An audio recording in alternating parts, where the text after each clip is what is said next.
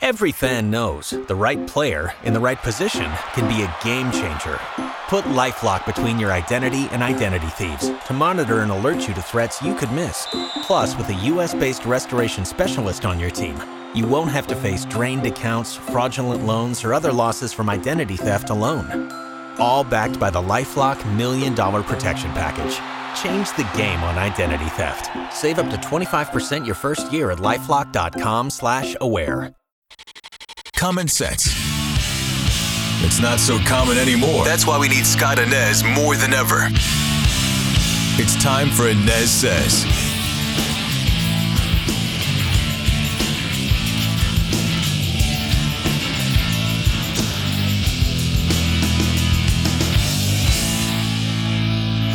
And I welcome you back to the ANEZ Says podcast. Scott ANEZ with you today. Appreciate you being here. You can find the podcast right there on Apple Podcasts, Spotify, the WDBO app, and WDBO.com. Also, check me out on the radio each and every weekday morning with Orlando's Morning News, 5 to 9 a.m. on WDBO 107.3 FM and AM 580. Stream us in the WDBO app. Well, I don't have to tell you, especially if you've been to the gas station or even the grocery store recently, that it is a very frustrating and very stressful time right now. Many American families are being suffocated by this 40-year high inflation that we're seeing. And many families are also being strangled by exorbitant gas prices. The nation's average price exceeds over $4 a gallon right now. So Americans are feeling the pinch big time.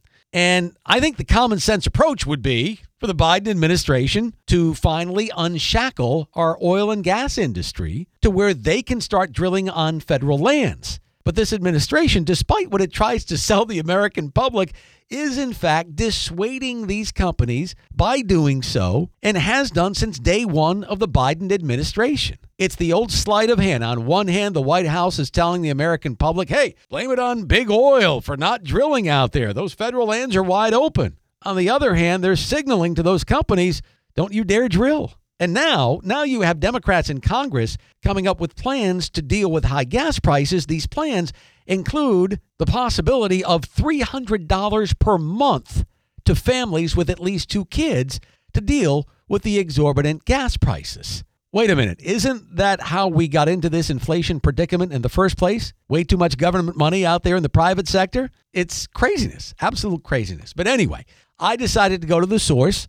Gifford Biggs is his name. He is the Gulf Coast Regional Director for the American Petroleum Institute. This is one of the bad guys, according to the Biden administration. Anyway, here's that chat now. Let's start with this question. Our average price for a gallon of gas right now here in Orlando, as reported by Gas Buddy, is $4.02. So it's come down a little bit here lately. We're being told right now, though, that those prices are likely headed upward again early next week. So you tell us, what is driving the current price increases right now, Gifford? Well, I mean, you've got to, the price of gasoline follows the price of oil, which is a global commodity, which essentially follows the laws of supply and demand. And as we've come out of the pandemic and resumed our lives, we've seen growing demand for energy across the world.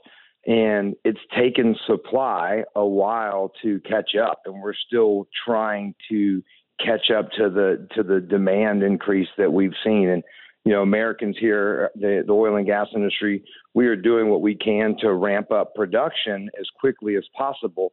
But we need concrete policies from the administration looking forward to ensure that we can do that. We just did a poll across Florida, and 8 out of 10 Florida voters believe that producing natural gas oil here in the United States can help lower energy costs for Americans. And so, we're doing what we can to try and grow supply as quickly as possible. I would think that's common sense. I mean, the Biden administration has been playing word games about being energy independent, but the fact of the matter is we are not energy independent here in the United States. So you tell me, is it because of the lack of messaging from the White House, the lack of, an okay from the White House? Why are oil companies reluctant to drill on the federal lands here in the U.S.? Under the previous administration, we were producing nearly 13 million barrels of oil per day, and we're producing a little over 11 million barrels of oil per day as we try to ramp up from being shut down from the pandemic. But the challenge is since this administration has come in, they have, essentially made true on the promises they made on the campaign trail. They've shut down the Keystone Pipeline. We've seen a halt on leasing in federal lands and federal waters.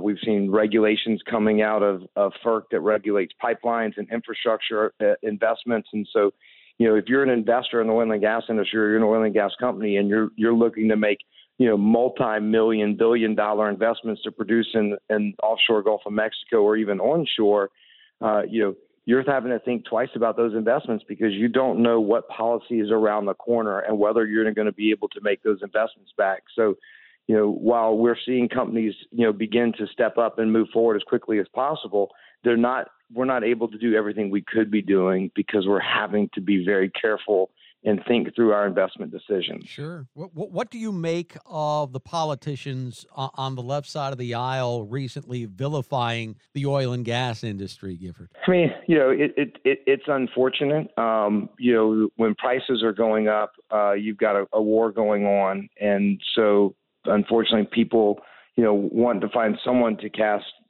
blame onto. And initially it was Russia. Now we're switching over to the energy industry because, unfortunately, the policies that are being put in place and the rhetoric that is being talked about is, pushing suppressing investment by the energy industry. And so, Floridians support domestically produced energy. The poll that we just ran was 8 out of 10, nearly 88% support U.S. developing our own sources of energy rather than relying on the world. Yet there's also, there's some that want to, see an energy transition happen sooner than reality.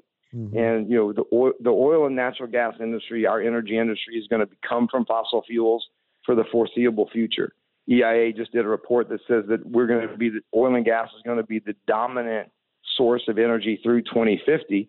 But someone's got to take the blame for rising prices, and Russia's, got it for a while, and now some are shifting it to the energy industry. What's it going to take, Gifford, in your opinion, for the Biden administration to finally say, you know what, let's go ahead and have that green plan going forward, but let's go ahead and become energy independent. Let's become the world's largest exporter of oil and gas, and let's take the bad guys from around the world, be it Russia or Venezuela or whoever, out of that equation. What's it going to take for this administration to realize that? Man, that's a great question, and I would think that as prices continue to rise, they're going to have to continue to maybe relook at their energy policy. It's going to take the people around this country asking enough questions where they turn to American energy producers and say, okay, what is it really going to take? What policies do we have to roll back? What can we do to really ramp up even more aggressively than we're doing energy production right now? What are the restrictions and that we're putting in place? And, if the White House and the president and his administration come forward and say, listen, we were wrong about our approach to the energy industry. We believe in a transition, but we want to partner with the oil and natural gas industry for the next, 25 years to ensure that we've got reliable, abundant, cheap, American produced energy. I think you would see the country rally to support that approach. But, politics and, often sort of skew the lens and how people look things. So, I'm not so sure that we're going to see that transition happen in the administration anytime soon. Thanks to the American Petroleum Institute's Gifford Biggs for the chat here on the ANEZ Says podcast. Find me on the radio each and every weekday morning, Orlando's Morning News, 5 to 9 a.m. on WDBO 107.3 FM and AM 580. I'll see you next time. Tax day is coming. Oh, no. But if you sign up for Robinhood Gold's IRA with a 3% match, you can get up to $195 for the 2023 tax year. Oh, yeah. Sign up at Robinhood.com/boost by tax day to get the biggest contribution match on the market. Subscription fees apply. Investing involves risk. 3% match requires gold for 1 year from first match. Must keep IRA for 5 years. Robinhood Financial, LLC, member SIPC.